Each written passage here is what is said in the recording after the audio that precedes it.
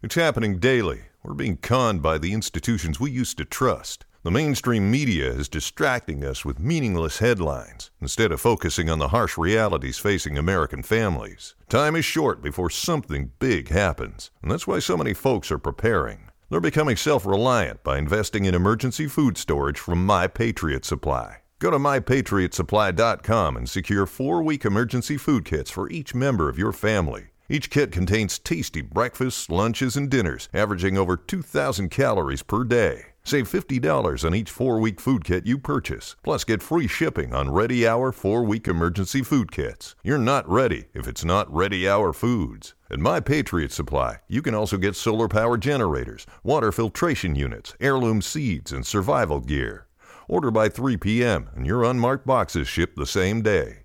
Shop MyPatriotSupply.com today. MyPatriotSupply.com.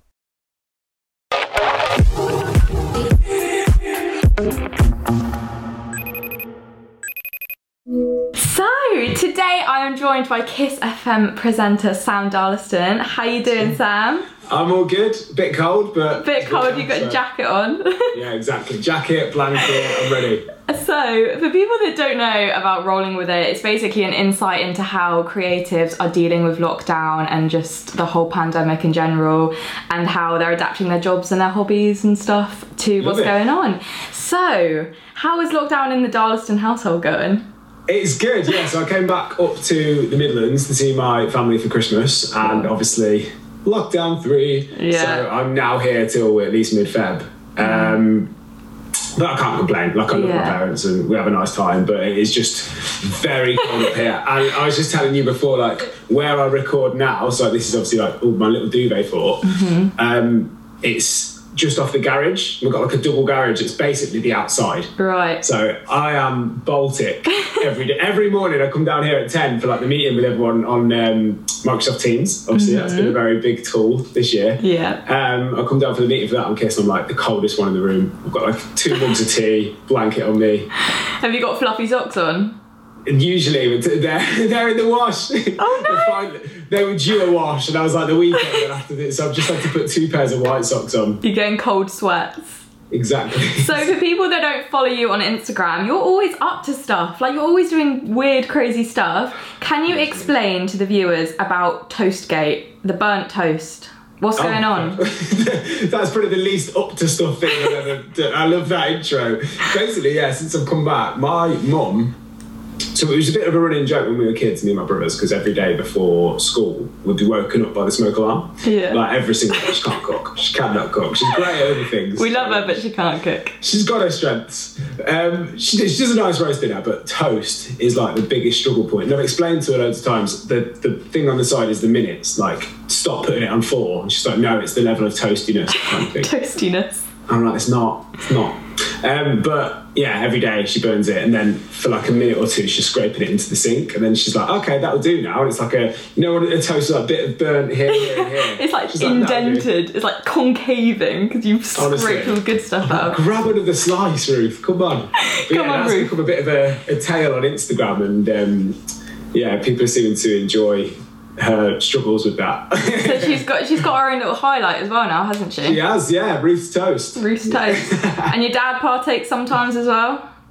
Well, he was actually just scraping it for her. Oh. So like she burnt it again that time. She's got to that level now. She's like, okay, I'm famous. I don't need to be scraping my toast anymore. Exactly, you can do it for me. So, presenting your job, radio presenter, which is sick. How did you get into that? What was your journey? I know everyone's different, but... Yeah, mine was weird, to be honest. So I studied at uni, acting and presenting, so it's called media performance, and I loved it. But I didn't expect it all to happen as quick as it did. I was still at uni, 2015, I was 21, and I won a competition called the Kiss Chosen One, which is basically like a nationwide presenter search. But I didn't have any idea what was going on. So this has been going on for months. People were auditioning in like shopping malls around London, Westfield and that sort of stuff. And I just my mate was like, oh, I'm applying for this, you should apply. So we all sent videos in our like student house. And then next thing I knew, I got a call saying I was in the top 20. I was like, what?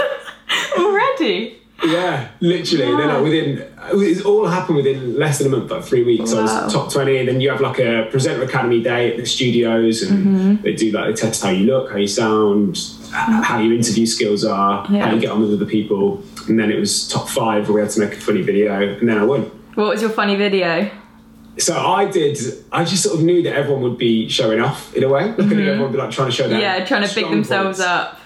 And I don't have many. So I was like, I'm just going to do everything I'm bad at. So I went like roller skating, nearly got hit by a car, did like my cooking skills, take after my mum. Yeah, like all of that. Like I was just showing all the things that I'm bad at. But then I was like, but I've got a cool hamster, and I got my hamster in it. I think I interviewed my hamster in Spanish. They're the 2 things that I'm good at. Wow. Do you still have that hamster now?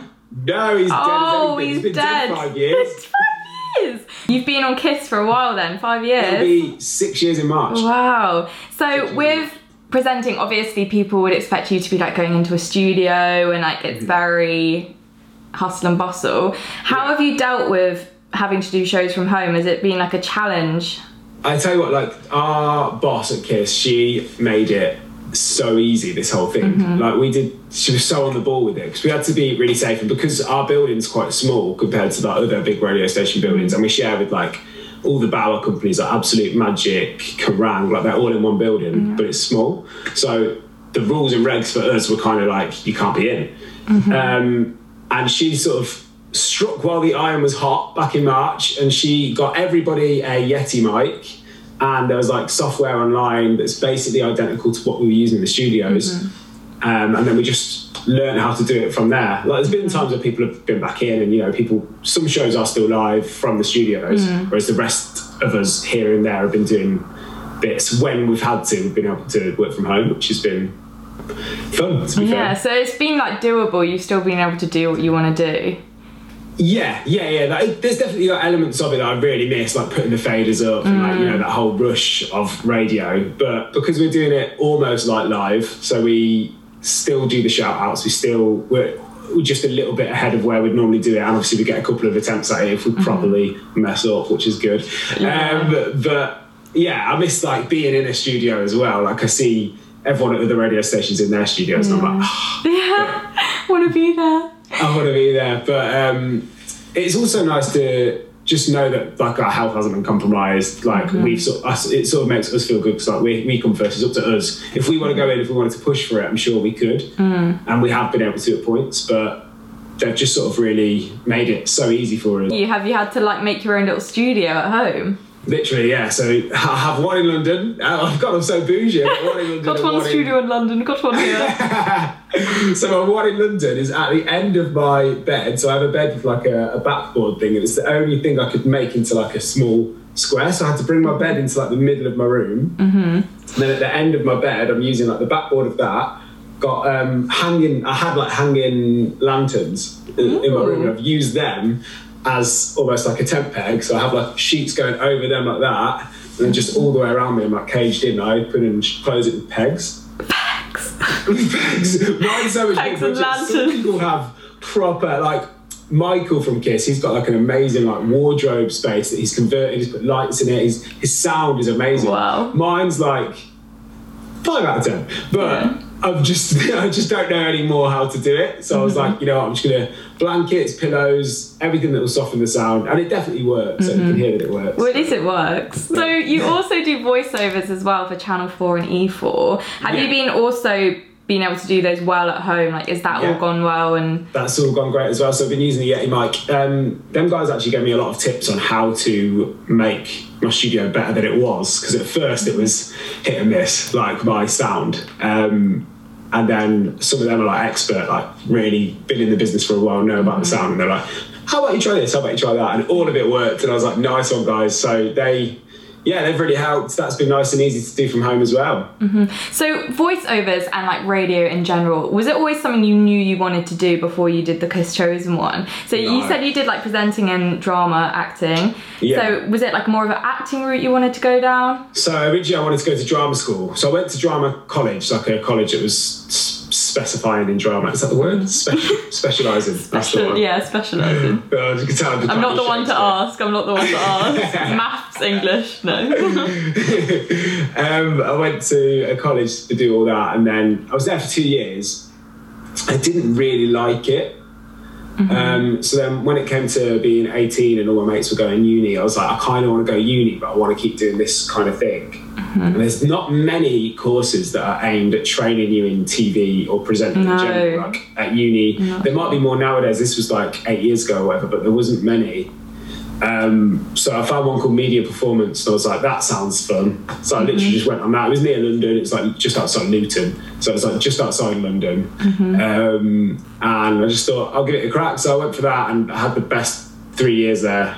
Yeah. And then I did actually, funnily enough, my lowest grade. So I got a first. Aye, nice. But my lowest grade across the whole 3 years, guess what it was? I'm gonna go not harsh and say like a C. No, not the grade. The unit. Oh. It was a C though. It was a C. It was a C. Okay, I got that right. Unit. What hard like? No, it wasn't. It was radio. Yeah, it was radio. Stating the obvious. It was my lowest grade, which I find well funny now. I did like it though. I enjoyed it when I did it, but I did a bit of student radio, and then I just sort of didn't really think about it. Like I knew I wanted to do. It was acting, and then I was like, actually, like during the 3 years, I changed to I want to be a presenter, and it was like I want to do. So all the stuff I trained for was like TV kind of work, and then radio came along, and I just fell in love with it. So it was always kind of like destined for you, I guess. I'm a big believer in like everything's meant to happen for a reason. It's like you heard about the Kiss Chosen One, it happened, and it was obviously always in you. So for people that don't know how to get into radio, or it's like a big question, how do I get into radio, how do I get into presenting? And I know there's not one kind of straight route, but from what you've like picked up on throughout the years you've been doing radio, what tips would you give to people wanting to start? I think like with nowadays, as you were saying, like with being able to work from home and the fact that national radio stations have been doing that, take note of the things that the presenters and the producers from them stations are doing, because you know, like you don't know how long this whole situation is going to last for one, and for two, it means that you can make a demo to that standard. So look at some mics online. Mine's a Yeti mic, and it sounds pretty spot on. That's I think they're about 90 quid or something. It just plugs straight into your laptop. Get the software. I use Audacity. I don't even pay for Adobe. I've got Audacity, which is the free one. Nice. And that's what I use for like all that sort of stuff. So it's accessible really to anybody. Like save up, get yourself a mic, and then make yourself a demo. Now with a demo, listen to some examples online. Loads of presenters have theirs on SoundCloud, or they have it like just out there ready to send to agents. So you can do a little snoop and find some like some presenters that you look up to, or some people that you think, I could do a similar job to that. And then from that, just build your own demo.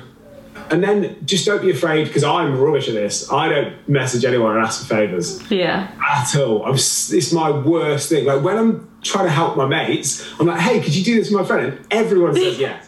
Like everyone's so nice, usually. Like no one ever really says no.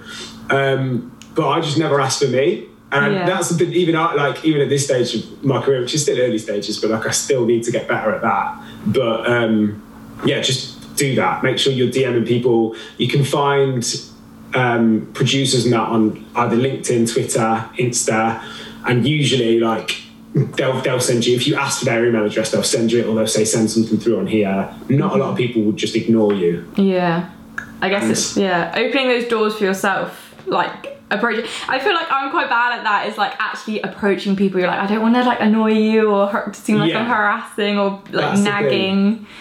That's the thing. You're not going to, at that stage, so I remember when I was at uni, I was thinking, like, I'm going to get an agent, and then bang, they're going to do everything for me. You're not going to get an agent at that stage. And if you are, they're probably not going to be the right agent. They're going to be the ones that kind of want your money rather than your success. Or they're, I don't know, you can get one, but like you'd have to be really good on maybe social media or things like that. But like for actual targeted presenting, and that's the condensed thing you want to do, I think you've got to sort of be self-sufficient for a little bit, and then eventually, once you've got in a position, an agent can help you to another level. But like to begin with, you've almost got to just balls to the wall, just go for it. Yeah, I feel like presenting is one of those things where you really have to like persist. Like it's like survival of the fittest. If you do not wait it out, it's not going. Oh, my voice!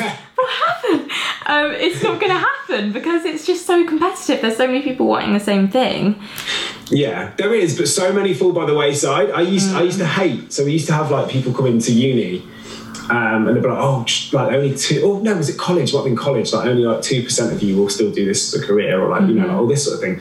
And like they say that then, yeah, fair play when you're 16, 17, only 2% will, but that's the same if you were like doing any kind of course, like only 2% will get that exact thing because, well, I don't even know if that's the real stat, but like so many change their mind and they want to go behind the camera, and then so many don't even want to do media anymore. So many get married, so many have kids, so many like, you know, like, and you can do that and still be a presenter, but like so many do that and focus on that and they're like, oh, that was just a phase. People grow out of it. But if you're persistent and you carry on, I think there's always going to be a door that opens. You just can't ever let all these people that say this and this, because usually they're people that it hasn't worked out for, and you just can't let that seep in, because you've got to just remember that you know what you do, you know what you're good at, and don't get lost in looking at other people and seeing their social media followings and all that, because it is all bullshit. Yeah, I feel like so many people kind of pick up and like make assumptions on people and how successful they are through their Instagram following, and it is not that at all. So many people buy their followers. Yeah, I was going to say, you could just go and buy 20,000 followers. So many people do it. I know people that have done it, and I'm like, oh, it's just really bait. Like, stop doing that. Like, honestly, like, people buy comments. People, like, it's all false. And sooner or later, marketing companies are going to be wise to that. And yeah, right, they might get sent a protein shake and get given 30 quid to sell it online. But if you want to be a presenter, don't worry about that. Don't get caught up in that. Like, followers and people that enjoy you as a presenter will naturally come with you doing what you love and being authentic to you. Yeah, I feel like people can suss out fakeness very easily. Yeah, and I hope so. Bought followers, you can literally swipe through and just see all these non-profile pictures. Don't buy followers, don't buy followers. So, lockdown 3. What have you got? Any like new weird hobbies? Are you picking any knitting? What are you doing? I'm not, but I brought my mum, so she hasn't used it. So I got her when lockdown first hit. I ordered my mum and dad loads of games and like things to do, because I mean it was just them two in the house. My mum's moved out. That's cute. They moved out years ago. Yeah. And my mum's got a cross stitch thing that I bought for her, because I thought, oh, she'll love that. Hasn't picked it up. I might just give that a go at some point. Yeah. I'm also playing a lot of mini games on Snapchat, like not really a lot. That's niche. It is niche. That is niche. Maybe I should start doing that. This is like the most exciting thing I wanted to talk to you about. Can you explain to people watching who don't know about caterpillar, the Spanish caterpillars? The Spanish caterpillars. Sí, go on. Claro. So basically in the summer last year now, I bought a broccoli.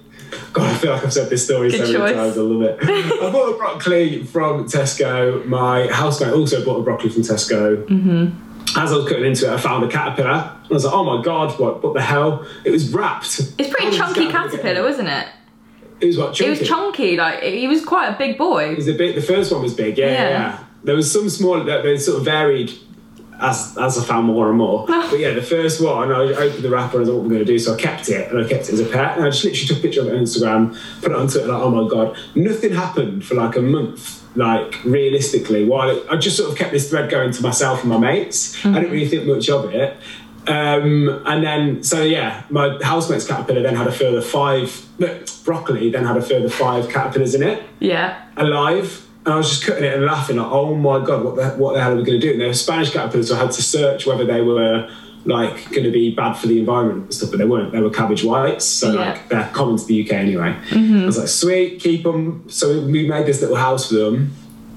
We just used to hang out with them and watch them. They're really cool to keep, because they just sort of move about, and then when you watch them evolve, it's just such a mad process. Like, watch them they do like a little string shot around themselves, hang on to something, and then just go really hard. Wow. It's weird. But yeah, then there was another one, so 7 in the end.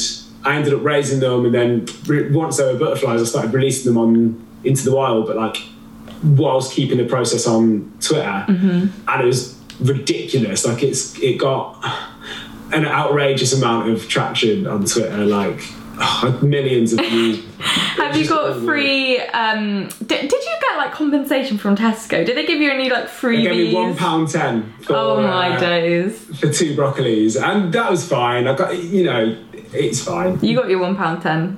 Insects in vegetables, it's kind of, it's the kind of thing that you expect. But the whole thing, I was doing interviews for everything. I was on Good Morning America. What? I was on Fox News. So that Americans lapped it up. I was on Fox News. I was on BuzzFeed USA. I was doing like the UK, like Mail, Metro, Evening Standard, all this sort of stuff. And I was like, what the hell are people doing right now? It was like July. It was like pure lockdown behaviour. I was like, everyone's so bored because everyone was like, oh my god, another caterpillar hatches. I'm like, it is what they do. Yeah, like, they become it's a family, guys. It's a family. It's like it's the caterpillar guy from the UK, London. Yeah. He's raising these caterpillars. I loved it. I read some of the comments. They're like, I love his accent, and I was like, no one in the UK says that about my Midlands accent, so I'll take that from you lot. I feel like buying some caterpillars now. I bet you can get them on like eBay and stuff. Some caterpillars? Yeah.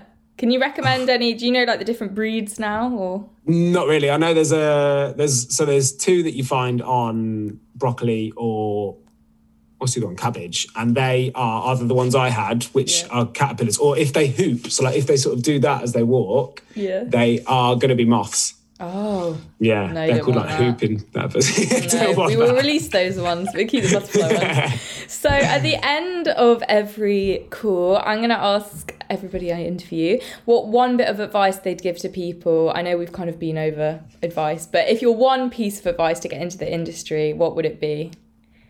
One bit. Yeah, so like a main mantra, I guess. I guess it would genuinely, I'm not just saying this to be cliche, but just be sweet, be nice, and be yourself. Like, because if you're not being yourself, if you're not naturally sweet and naturally nice, I know some people aren't, I guess, still be yourself, because if you're trying to be something else, it will shine through, especially with presenting, I think.